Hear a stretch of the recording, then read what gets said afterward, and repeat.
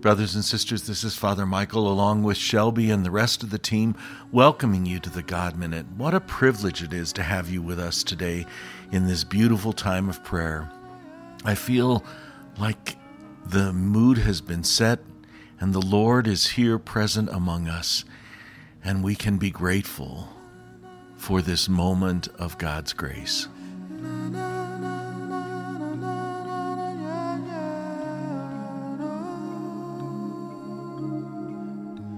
In the name of the Father, and of the Son, and of the Holy Spirit. Amen. O Lord, open my lips, and my mouth shall declare your praise. Psalm 20, a song of trust. In your day of danger, may the Lord answer and deliver you.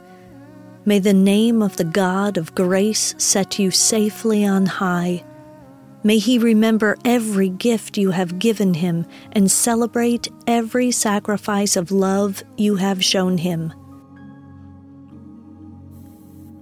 May God give you every desire of your heart and carry out your every plan as you go forward. When you succeed, we will celebrate and shout for joy together. Yes, God will answer your prayers and we will praise him. Our boast is in the Lord our God, who makes us strong and gives us victory. Our fear will not prevail. It will only collapse and perish in defeat while we rise up, full of courage and strength. Give victory to us, O God. The day we call on you, give us your saving help. Glory be to the Father, the Son, and the Holy Spirit. As it was in the beginning, is now, and will be forever. Amen.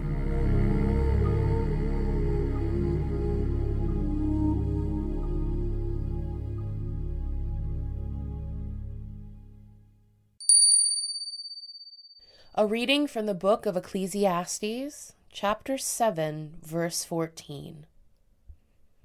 When times are good, be happy. But when times are bad, consider this. God has made the one as well as the other. Therefore, no one can discover anything about their future. The word of the Lord. Thanks be to God. I recently had a birthday, and my favorite present was a bidet. Stick with me.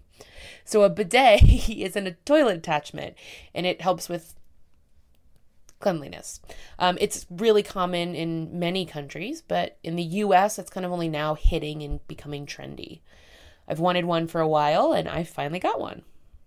The installation promised to be easy. A few things to unscrew and then rescrew.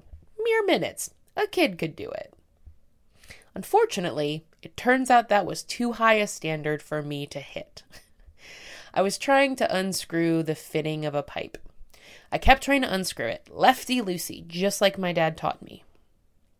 It turns out, in plumbing, where I was, what looks like lefty-loosey was righty-tighty, and I screwed the pipe fitting on so high, I broke part of it off. And I had to struggle for far too long and work way too hard. I actually had to disassemble part of the toilet to fix my mistake. It was a rough morning, and eventually I made it work, but it put a damper on things. So why am I talking about toilet attachments alongside verses from the beautiful book of Ecclesiastes?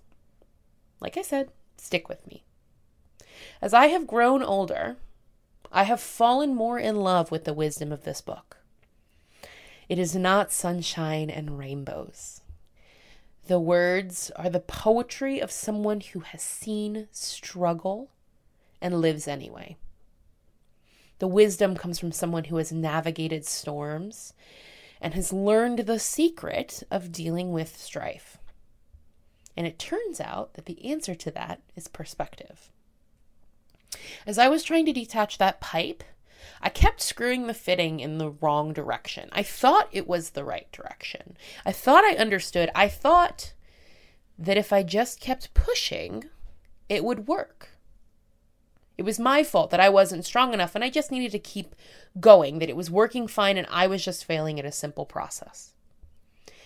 And the reason the whole process was so hard was because I refused to have perspective.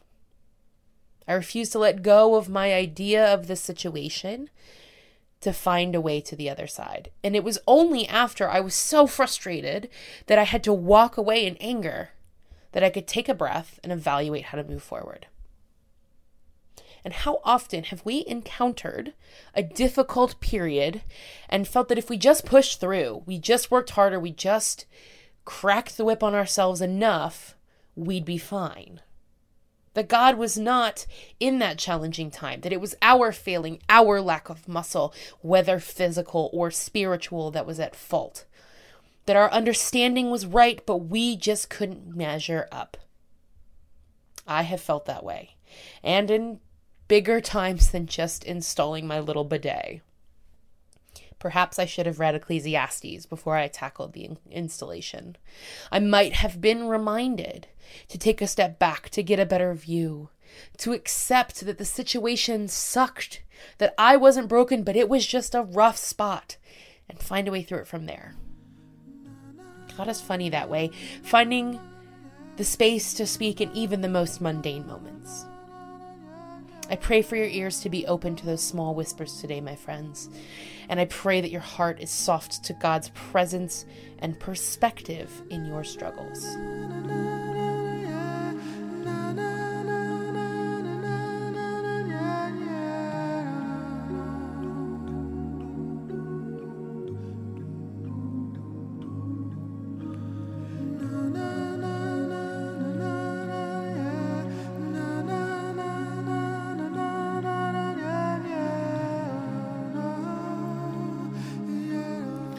With trust in the God who loves us, we have the privilege to pray. Our Father, who art in heaven, hallowed be thy name. Thy kingdom come, thy will be done, on earth as it is in heaven. Give us this day our daily bread, and forgive us our trespasses, as we forgive those who trespass against us. And lead us not into temptation, but deliver us from evil. Amen. Let us pray. Father God, we hear you whisper in the very silence of our hearts. We open ourselves up to your perspective so that we may not fear, but rather trust in you and your movement in our lives. Give us all that we need so that we may know, love, and serve you through Christ our Lord. Amen. The Lord be with you. And with your spirit. May the blessing of Almighty God, the Father, the Son, and the Holy Spirit come upon you and remain with you now and forever. Amen. Brothers and sisters, it's been a privilege to pray with you today.